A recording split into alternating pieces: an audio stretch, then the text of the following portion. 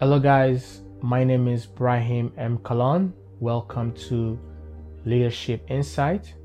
Today I want to talk about the 3 V's of leadership. The first V is vision. The second V is value. And the third V is view. What do I mean by vision? Every leader should possess a vision. Your vision is the map for the future. Your vision is the plan for implementation. Your vision is what you want to accomplish. Your vision entails your goals. Your vision entails your objectives.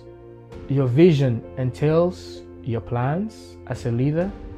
Your vision entails your goals, your objectives. It is your compass. It is the direction where you want to go, where you want to take your people. It is the end result of your cause. It is the end result of your mission. Vision is very powerful. If you don't have a vision for your people, for those who you're leading, then pretty much they have nothing to work towards. They have nothing to look forward to. Vision motivates.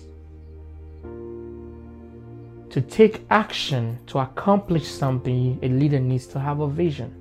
What is there to accomplish if you don't know what to accomplish? Don't follow a leader who doesn't have a vision for you.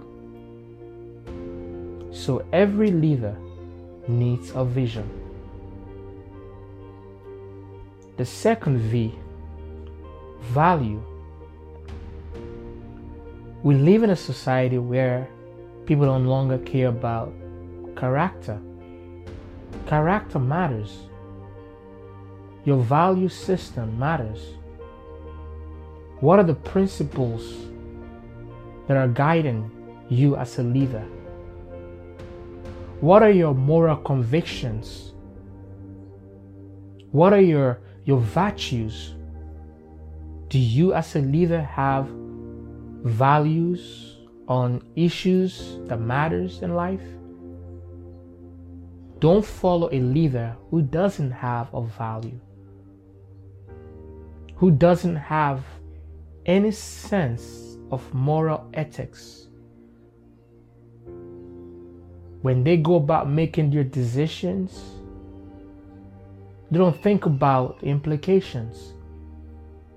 So a leader should have a value system in place. A value system for yourself and a value system for your people.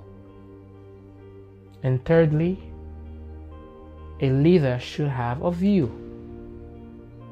What is your view on matters? What is your view on technology, for instance? What is your view on change? What is your view on personal, professional development? What is your view as a leader on growth? What is your view on success? What is your view on money? What is your view on power? So you as a follower, you need to know the views of your leader on issues that matter to you.